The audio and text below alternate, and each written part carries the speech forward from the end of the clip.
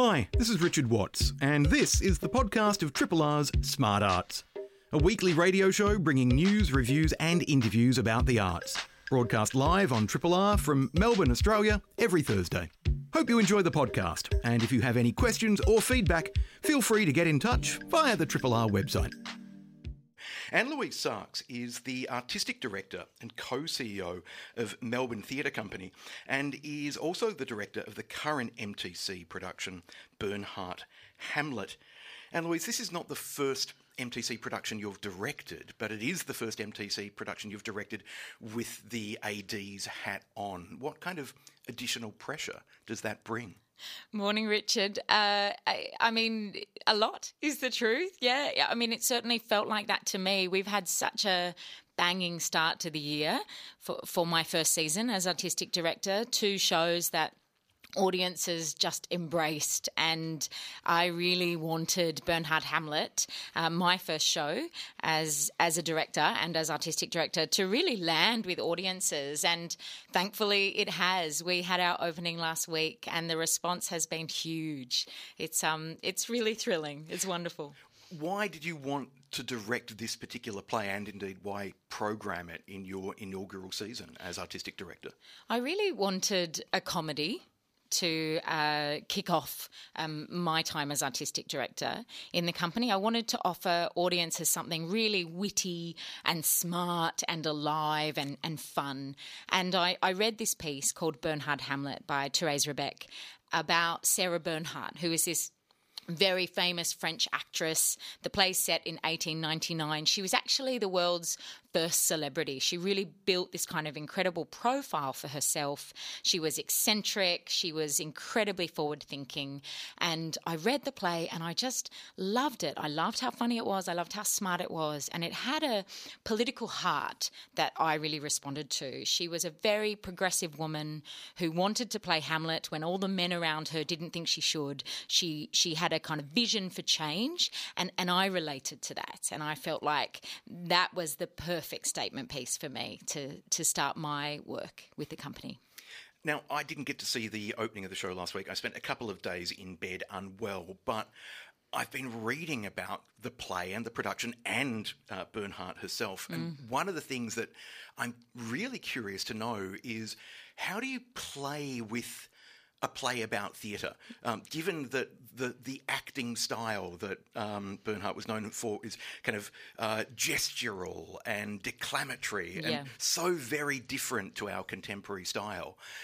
As a director, how do you play with those ideas of how theatre has evolved and what your lead character herself is trying to do, evolve theatre so that a woman can play a man's role, which even today people will occasionally raise an eyebrow at? Yeah, it certainly still gets attention, doesn't it? It's noteworthy, even if it's not as scandalous as it was for her. I loved the fact that this play was about theatre. It felt like a chance for audiences to peek behind the curtain, to understand a little bit more of what we do, which I love so deeply, how a play comes together, what it's like, the chaos, the silliness, the absolute joy and the truth of trying to connect to a story, which is really what Bernhardt's doing. The style of Bernhardt's day was so different to us. You know, theatre goes through fashions, like every art form. And so the play really plays with those things. It starts in a really kind of big, slightly overblown comic performance style. And gradually through the play, as Sarah connects more to the truth of the story that she wants to tell, the production follows her too, and it sort of strips away and it becomes more and more sort of honest and raw. It's a really it's a beautiful journey through those acts. And Marg Horwell, who designed the show, who is an old friend and collaborator of mine, and people would know her best from Dorian Gray, her design, has done this extraordinary design that sort of starts very full and eventually just strips away into the empty, glorious Sumner Theatre. So it's quite a ride through the show. It's a really, really special work. Now, one of the things that's fascinating about the idea of Bernhardt as a figure is that we have video footage of her from a time when film was an early, very early kind of fledgling art form. And your lead actor, Kate Mulvaney, has written about watching some of that footage and using that as her starting point to explore the character. How much research for you as director? Obviously, your leading lady is doing lots of research. Yeah. What about you? How have you immersed yourself a little bit in the life of Sarah Bernhardt? Absolutely. Yeah, Sarah wrote a lot of books about her life in the theatre, about her story growing up. I absolutely immersed myself in her life, and it was such a joy to do. And I wanted that for audiences too. You actually don't need to know about Sarah Bernhardt to come and enjoy this work. The work will kind of unfold all of that for you through the evening. But she's a fascinating character, and she did, as you say, identify that film was going to be, this incredible form for storytelling. So she was the first actor to ever play Hamlet on film, and she recorded this sword fight of Hamlet and Laertes, and there is a nod to that in the production as well. But just that to identify that and go after it, I think it's so inspiring to me. What's also fascinating is that she wasn't satisfied with Shakespeare's version of the play. Totally. As if she's already ruffled the feathers of the theatre world in the late 1800s by going, as a woman, I am going to play Hamlet. Right. This great epic male role. And actually, I think I might commission someone to rewrite the play. She wanted to cut the play, and that was really a no-no at that time. The idea that she had a vision and she wanted to sculpt the work to that vision was so groundbreaking, and that's where much of the comedy in the play comes from too, the sort of shock of the men around her that she was going to take on the greatest living or the greatest writer of the sort of English language. I love that about her. You know, as somebody who has done renovations of classic texts, who loves to sort of reshape something in their own way and trust that there will always be those other versions, you know.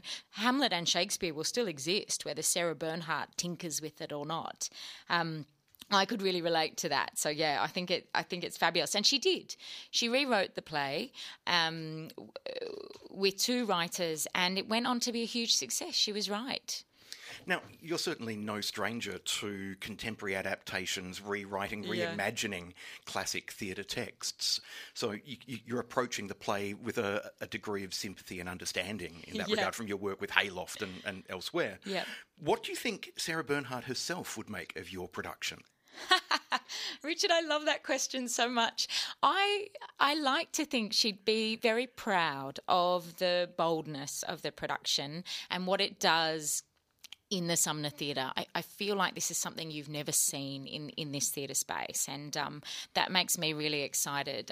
I'm sort of spoiler alert, but towards the end of the production, it really is the Sumner entirely empty. You can see the back wall of the theatre, and traditionally the Sumner's kept quite contained as a theatre. You know, there's a sense that it's too large. I just tearing away all the sort of artifice and opening it right up, and I think that she'd love that.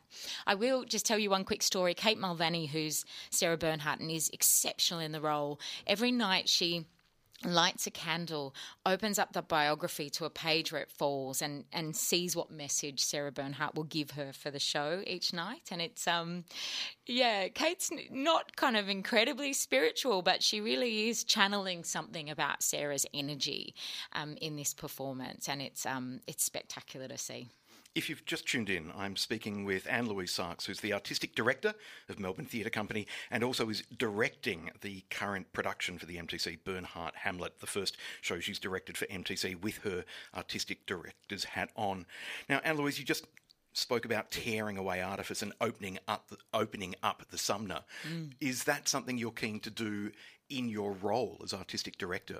That's a beautiful segue. It is, Richard. It's so important to me that we're embracing new voices, new perspectives, and making our storytelling and the experience of being in the theatre more accessible for everyone. if we're talking about new voices, then the next production, though, is Samuel Beckett, which is about That's as true. canon as you can get. Yeah, you are pitting me on that, and that's fair enough. That is our classic work for the season, Happy Days, but it's being reimagined by Petra Kaliv, and Judith Lucy is performing the role of Winnie, which I think is such a kind of electric meeting of an artist and a text. Like, there is no way that won't be fresh and new. But that's just one of 12 incredible works in the season. We've got an amazing piece coming up by Alicia Harris, who's an African-American writer, called the play is called Is God Is, directed by Zinzia Kenyo and Shari Sebens. It's inspired by a kind of Greek tragedy, kind of epic journey piece. Some people say it's a bit Afro-punk or a bit spaghetti western. It's a wild quest story. There's a whole range of works that bring those new perspectives. A piece called I Want to Be Yours, which will open in a month or so, directed by Tasneem Hussain, who is our resident director. It's a piece set in London, written by a word poet, slam poetry genius of a writer, about two people from different cultures finding each other, finding love. It's there's a kind of beautiful spectrum of work across the season. Yeah, I'm looking forward to seeing a range of the upcoming productions, including the production of Happy Days, because I know that the Beckett estate is very fiercely protects the integrity and tension of Beckett's plays, so I'll be interested to see what Petra can do in terms of reinterpreting that. I'm really looking forward to seeing the upcoming production, Jackie by Declan Ferber-Gillick, directed by my upstairs neighbour, Mark Wilson. Hello, Mark, if you're listening. And then later in the year, you are directing not one but two short plays by Carol Churchill, Escaped Alone and What If Only. Now, Churchill is, to my mind, she is the Patricia Cornelius of British theatre. Yeah. Yes, you've got a Patricia Cornelius production coming up, My Sister Jill, which I'm really excited by, and then Churchill, whose work, when I first saw it at a Malthouse production a few years ago, it's that moment when someone flips a switch in your brain and your brain starts fizzing and you're like, it's just like, this is extraordinary writing. Yeah, it is extraordinary writing. And she is a prolific writer, and her works are so well known and embraced over in the UK and really unusual here on our stages. And I was so surprised that we don't see more Carol Churchill. She has an extraordinary gift for poetry. Escaped Alone is the first piece. It's four women sitting in a garden, women in their 70s, talking about their life and their experiences, intercut with these extraordinary speeches by a woman who has clearly survived an apocalypse, who's talking about the end of the world. So you get these sort of personal, private stories of terror or anxiety cut with these stories of really global kind of, world scale terror. She's so smart like that, and yet it's incredibly funny and very, very human. And then that second piece is a micro meditation, we call it, on grief, a really beautiful short piece of a woman trying to reach a loved one that she's lost, who accidentally conjures a group of spirits sort of into her home. Carol has this way of taking the sort of ordinary and allowing it to lift off into something heightened and other. And I think that's what theatre does at its best. It invites you into the room with all these other humans. You have this shared experience, and ideally you are carried away into something else. Anne-Louise Sarks, what is the role of the Melbourne Theatre Company in not just the Melbourne theatre landscape, but the Victorian theatre landscape? You are our state theatre company. How do you appeal to, reflect the needs of, and work with an entire state? Yeah, it's a really great question. I think absolutely our role is to shape the culture of Victoria and Australian culture more broadly.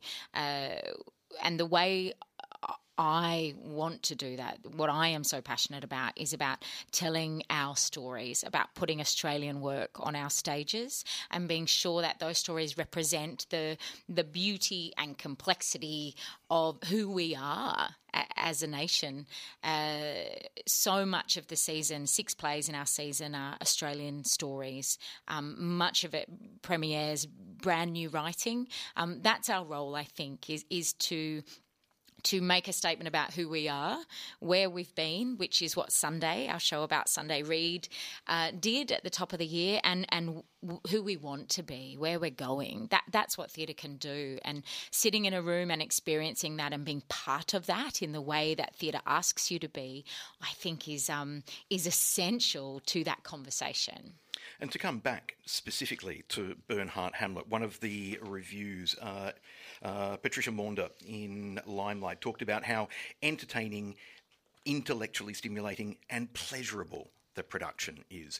So even when it's not new Australian writing, you're stimulating on multiple levels. You're providing entertainment, but you are also kind of poking at I guess, the status quo and tweaking and challenging, even in the guise of entertainment. Yeah, absolutely. And I mean, I think that's certainly my taste coming through there. I really love anything that is pushing against the status quo or having a conversation about who we are. For me, all the plays in this year, 2023, needed to speak to something about this moment, needed to have a reason to be on in 2023 specifically. And I'm really proud that they have done that, but also that audiences have responded to that. And then that's my challenge for 24 and beyond, is to find those plays that really will vibrate with the most urgent questions of now. I look forward to seeing season 2024 and beyond. The current production at the Melbourne Theatre Company of Bernhardt Hamlet is running until the 15th of April in the Sumner at South Bank Theatre, 140 South Bank Boulevard in South Bank, just around the corner from the NGV. You can find out more and book tickets by going to www.mtc.com.au. While you're there, check out the rest of season 2023, programmed by Artistic Director and Co-CEO Anne-Louise Sarks, who's been my guest this morning. Anne-Louise, thank you so much for coming in. Richard, thank you so much. It's a pleasure. You're listening to a Triple R podcast. Discover more podcasts from Triple R exploring science, technology, food, books, social issues, politics and more. To listen, hit up the Triple R website or your favourite podcast platform. My next guest is the visiting Irish artist Sean Lynch, who's here to curate a show, Desire Lines, at the City Gallery in Melbourne Town Hall. Now, Sean is not actually from County Limerick himself, but his practice is based in Limerick, near the Shannon Estuary. Sean, welcome back to Triple R. Thanks very much, Richard. The last time you were here was to talk about an installation of your work that had been supported by the City of Melbourne. You're back with another City of Melbourne supported project, but this is something that you've curated. That's true, yeah. It's an exhibition called Desire Lines, and it opened last night at City Hall on Swanson Street in the City Gallery there, and it's going to run until, I think, the end of July time. And you mentioned I was here last year, and I've been working a good bit with the city for the last 4 years at this stage. And I made a public artwork that's still up in University Square. And a lot of that project was looking at histories of the city through its public art, its architectural heritage, the kind of sometimes very interesting and often daft mistakes the city makes in terms of urban planning. And that all led on to an invite to spend some time with the City of Melbourne's own collection, which is a fantastic thing. It's all now housed on the 3rd floor of the City Hall. From April time on, there's going to be public tours every day so people can go in and see their own collection. It belongs to the city and everybody that lives there. And so I've had the privilege of going through 12,000 items of that collection and presenting a small selection of them downstairs. How the hell do you kind of boil down over 1,200 items into one exhibition? Yeah, 12,000 12,000, I'm sorry, yes. Yeah. Like, you wouldn't be counting each one of them as you're going on, you know. There's a pleasure, of course, in understanding, going down certain avenues of research and seeing some of the photographic collections in there, for example. So there'd be material from the engineering department kept there. There was a pothole inspector of Melbourne, for example, in the 1950s. He'd go around Melbourne with a box of matches. He'd put the box of matches down on the ground beside the pothole, and he'd photograph it so for scale. The box of matches would show you how big the pothole would be, and then he'd have to take a photograph of where the pothole was in relationship to other buildings in the city, so the guys could come and fill in the pothole. And then the next year, he's out again at the same pothole because it's opened up again. So they're micro-histories of the city, but they, in some way, all add up to what it actually is. And that's some of the material in the collection. There's the kind of junket culture where one Lord Mayor meets another and they give gifts to the city of Melbourne. There's a lot of work by artists who've taken Melbourne as a topic as well in their work. And so it adds up fairly quickly, 12,000 items. It's a pleasure rather than a chore. Yeah, I can imagine. Yeah. And a fascinating creative challenge in some ways to try to create a composite portrait of the city of Melbourne through its collection. Also from the point of view that I don't live here and I don't pay taxes here.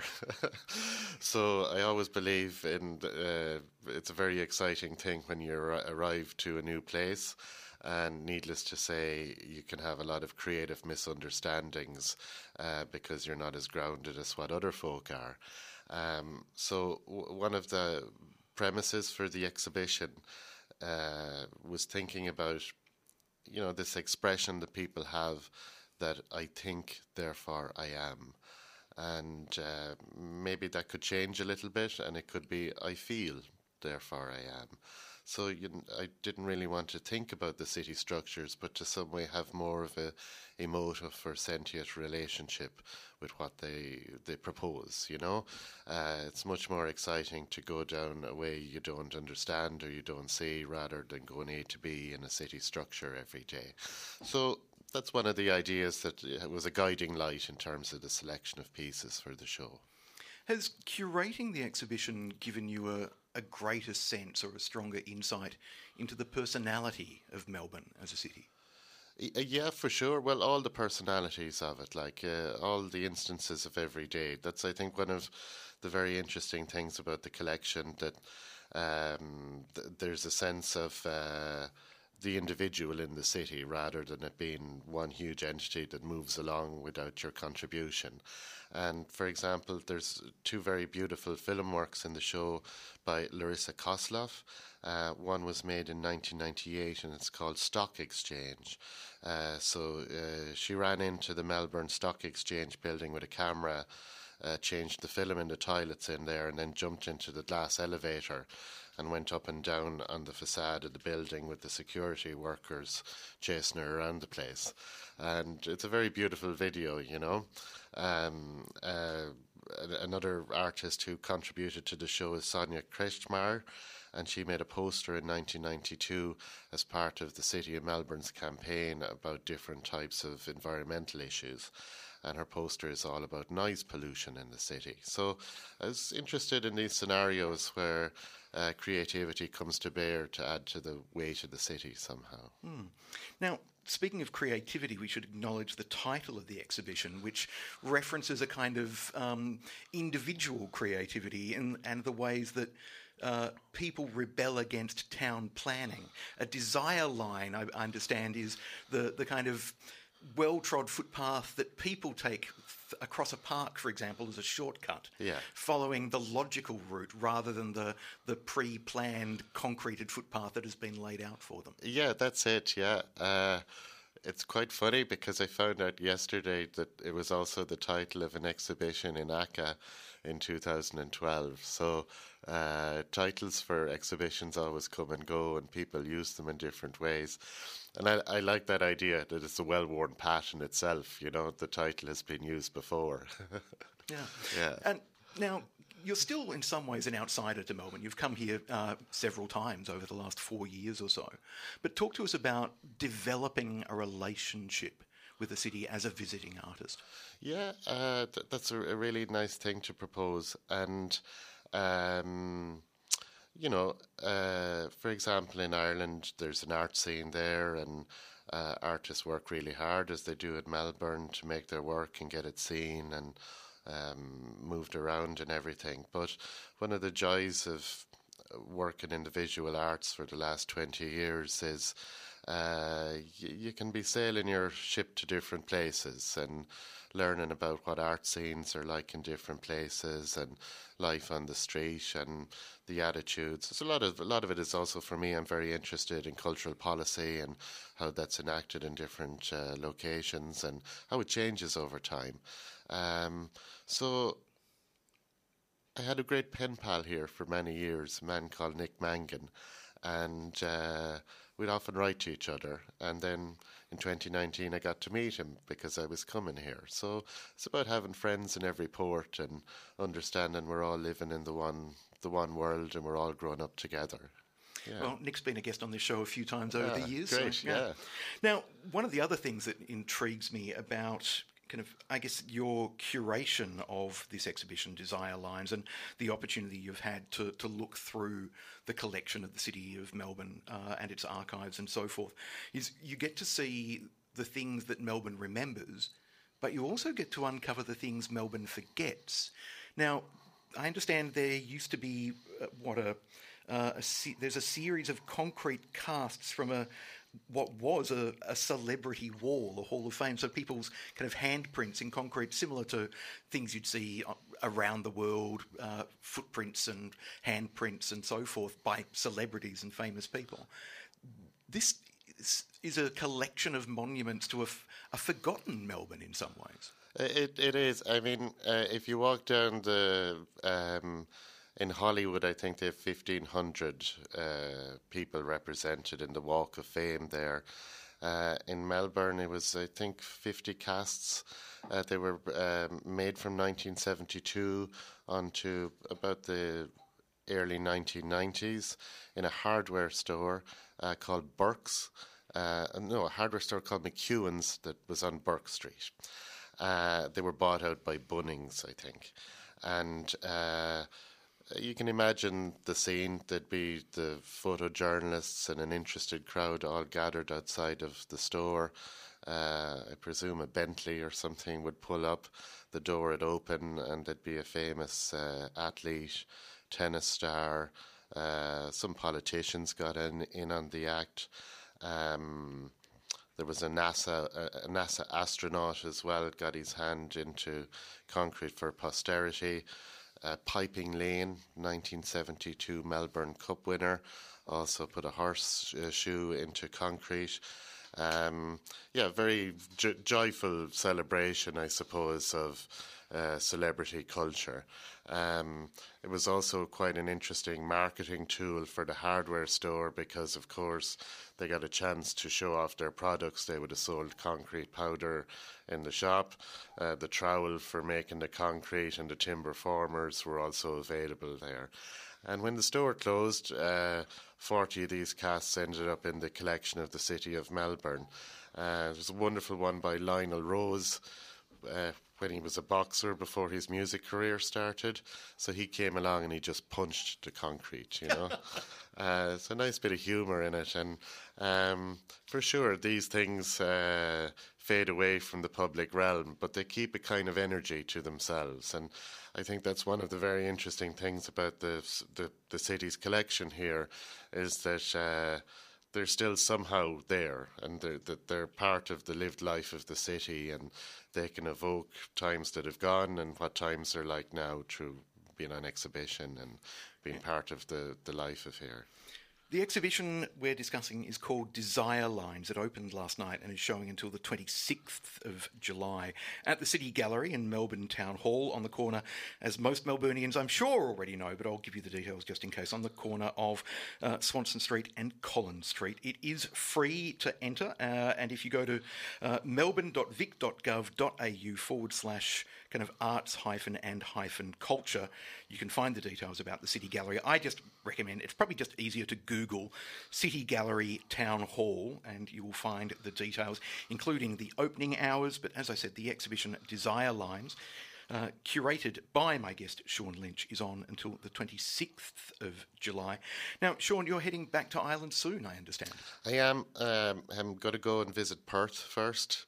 And then we're back working away in Ireland, and thankfully we have a busy summer. My wife and I run a residency programme in the southwest in Limerick, so we'll welcome artists there and should get up to some development. Yeah. Now, you have quite deep ties to Limerick, but you're originally from County Kerry, aren't you? Yeah, which is just around the border. Yeah.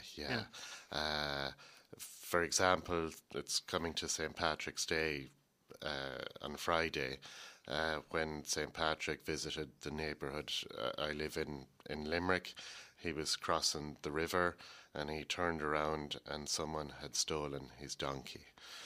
So he was a very cantankerous man by reputation, and he refused to go to County Kerry. He never blessed County Kerry with the joys of Christianity. He headed back up the country instead.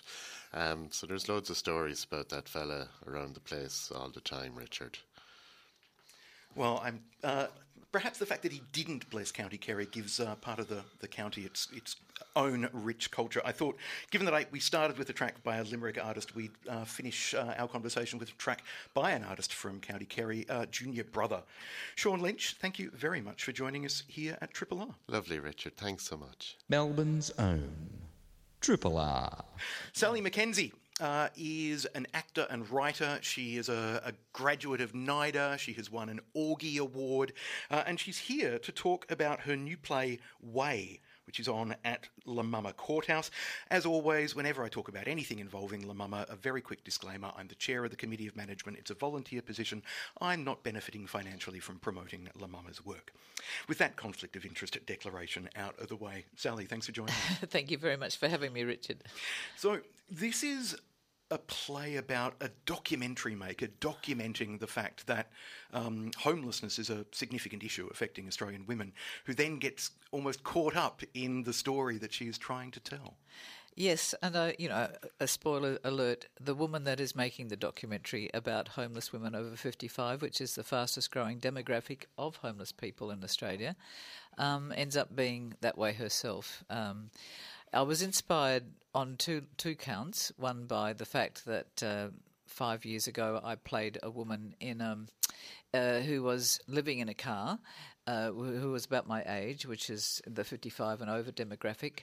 She was living in a car, and at that point in time it was for Orange Sky Laundry, which is a charity that runs out of Brisbane, where they provide a free mobile service for homeless people.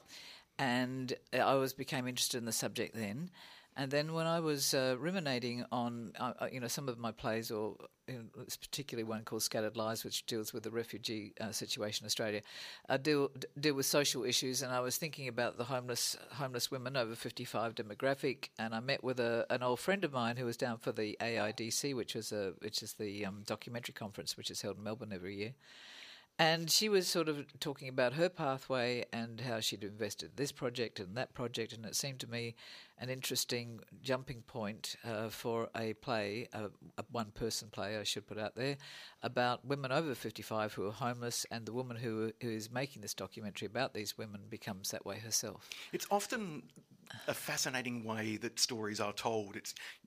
People think, I have an idea, but it's not quite enough. And then something completely random, completely separate occurs. And you go, if I splice these two things together, suddenly there is meat to the drama. There is a structure that just falls into place. Yes, I mean, anybody who's wrestled with the blank page, as playwrights do, as screenwriters do, as writers do, we'll find that, the blank page and where you go from that. It's all about the form, FORM, in playwriting. Screenwriting, which I've done a significant amount of myself. Screenwriting's very much about, it's already a predetermined paradigm out there, but what I love about playwriting is that it's open slather. It can be based on the 3-act paradigm, or it can be episodic. It can have all these other aspects to it, and that's what's so liberating about it. But also can be hard to wrestle with because you haven't got any sort of groundwork for it. Yeah, so without the framework, you can sometimes flounder. Yeah, absolutely, over many drafts. But we're happy with what we've resolved in Way, W-A-Y, and as the woman in the play says, Way, spelt W-A-Y, lost way, my way, no way, pathway. Is that we have a central character who is making a documentary about women over 55 who are homeless. Along the way, she's trying to wrestle with the broadcasters and then goes through these various points of trying to get the film across the line, dealing with commissioning editors that come and go, that green light the project, but then the next one comes in and it's not green, says, no, I want to start from ground zero. And she invests all her money in it, plus her mother's money, and ends up, she stays with a friend. But the common story is couch surfing, which is not a glamorous thing at all, and ultimately women will be asked, well, in this case we're dealing with women, but sad to say that 1 in 200 Australians find themselves without a place to sleep every night, and that's talking about the men or across genders as well. But so that was a jumping point, and I play a number of characters. I play a woman who lives in a car. I play a woman that lives on the street. Also a woman who's in a woman's refuge, and another woman who eventually ends up on the street. So she does go through couch surfing and those sorts of things. So I play 5 characters across the 75 minutes. And we do follow this woman's story, and it is interlaced with the woman scenes from the woman's documentary. Lynn's making this documentary, and so we actually see we've shot some really evocative footage, I think, and they play throughout the piece. And we're of course supported by some wonderful sound by David Fransky, who's pretty well known in the theatre making scene in Melbourne. He's provided some wonderful sound design for the piece. Yeah. Now, Sally, before your introduction to this topic through the character that you played, 5 years ago, you said? In an ad. Yeah, you've clearly done research and work into the issue of the fact that women over 55 are the largest growing kind of number of homeless people in Australia. Before then, did you have any idea of the just how challenging and how significant this issue was for older women? No, Richard, the magnitude of it, I mean, they talk about 240,000 women 55 and over who find themselves with insecure housing across Australia right now. Because you can't see them, they're not on the streets generally. They are in caravan parks, they are couch surfing, they're living in tents. I mean, we know we've got a huge rental crisis. You hear horror stories all the time. That's particularly prevalent at the moment. And no, I had no idea. It was I played this woman in this ad, or donated my time to it, which is a really fantastic cause, and it was brought to my attention. And since 2018, and now 5 years on, there's been an increase of 31% of women in that demographic.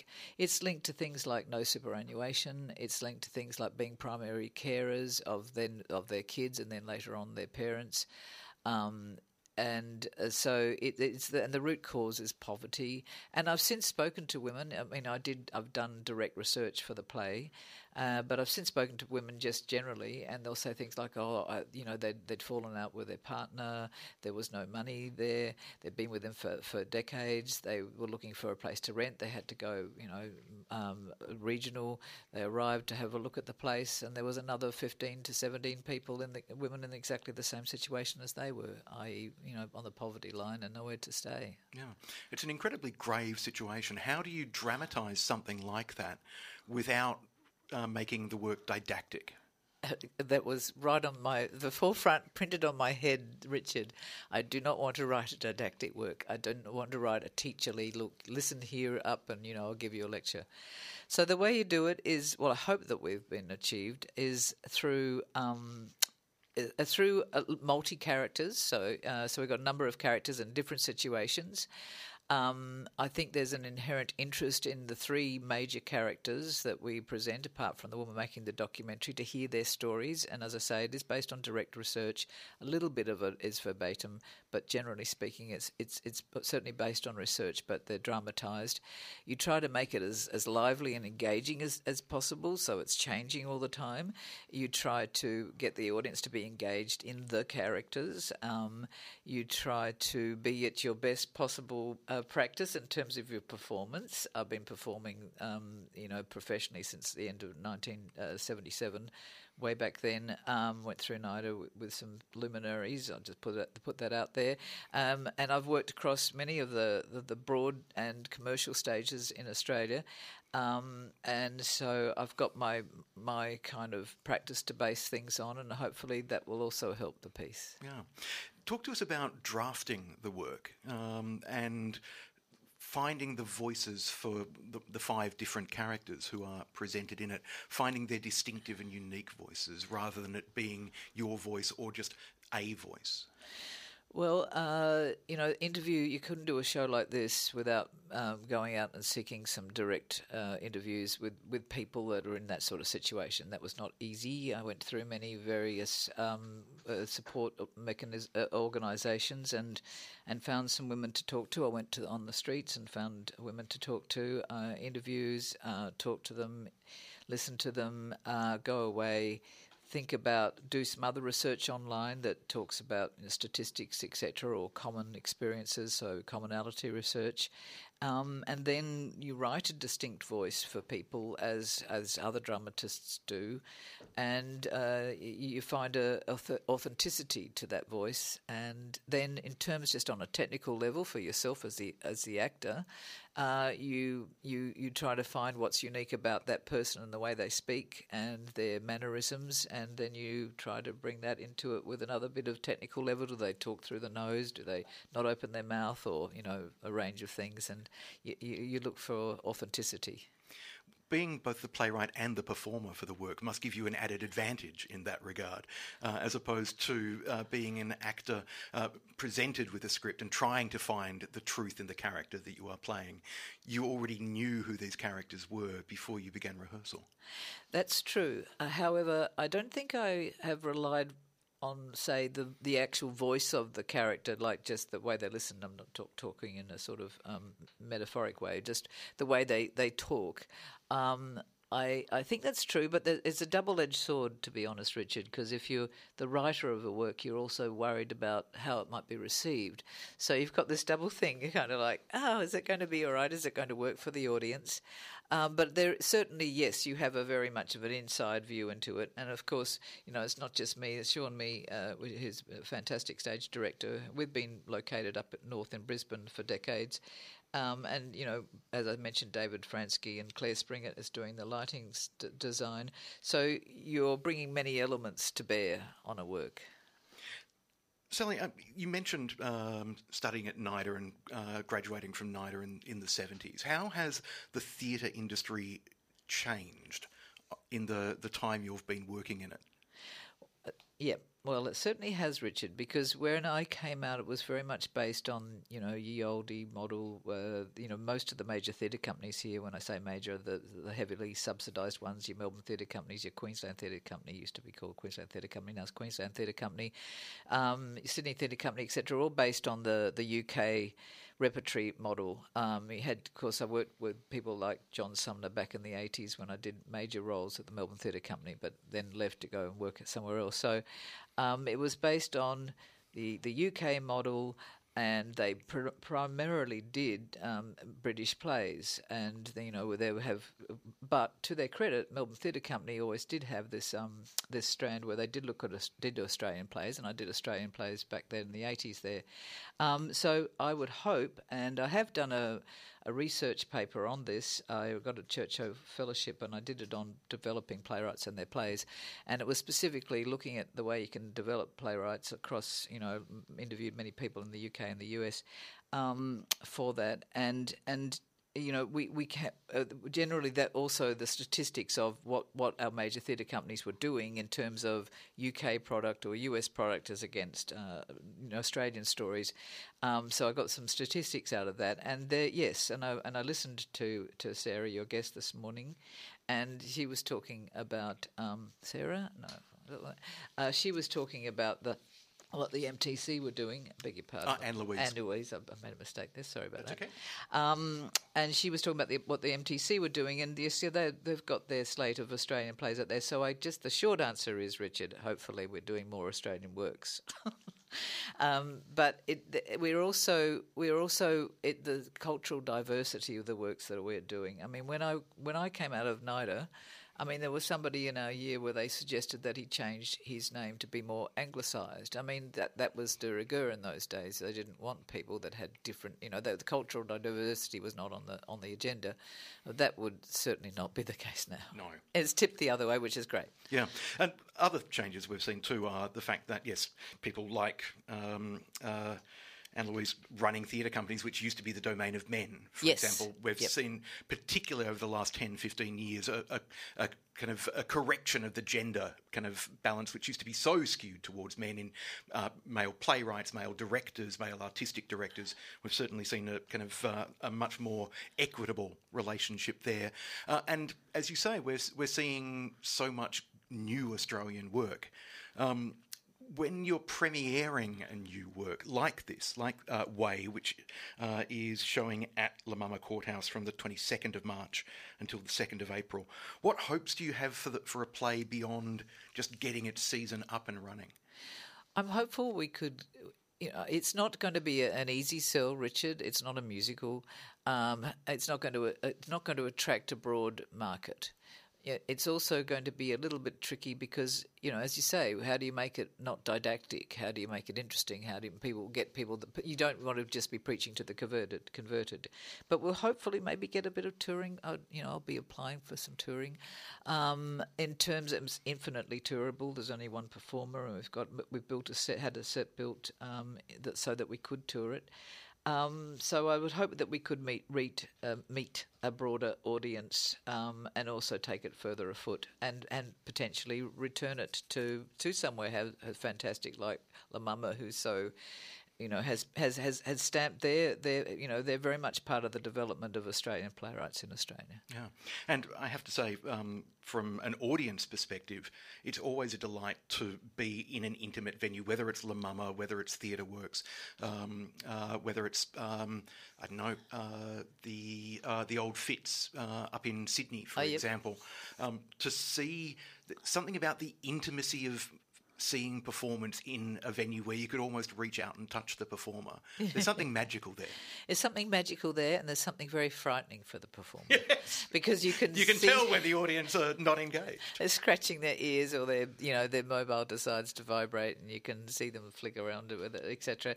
It's because that notion of the disengagement that you get, you go into a space and for that amount of time you sort of put aside your realities, and you're in the reality of the theatre can be very easily broken in an intimate space. But having said that, yes, there's this bond, it's this proximity to the audience that is, it allows a work not to have to be the point of delivery, way up there. And having played theatres, great theatres actually, the Opera House at the Drama Theatre there, and the various ones, the Sumner here, etc. There is. It does. Your point of delivery is, and the level of your performance. I'm not going to talk about size of performance because there's still an internalisation process that goes on for any size of any size of the auditorium. But yeah, it is. It's a fantastic intimate space with a very high ceiling.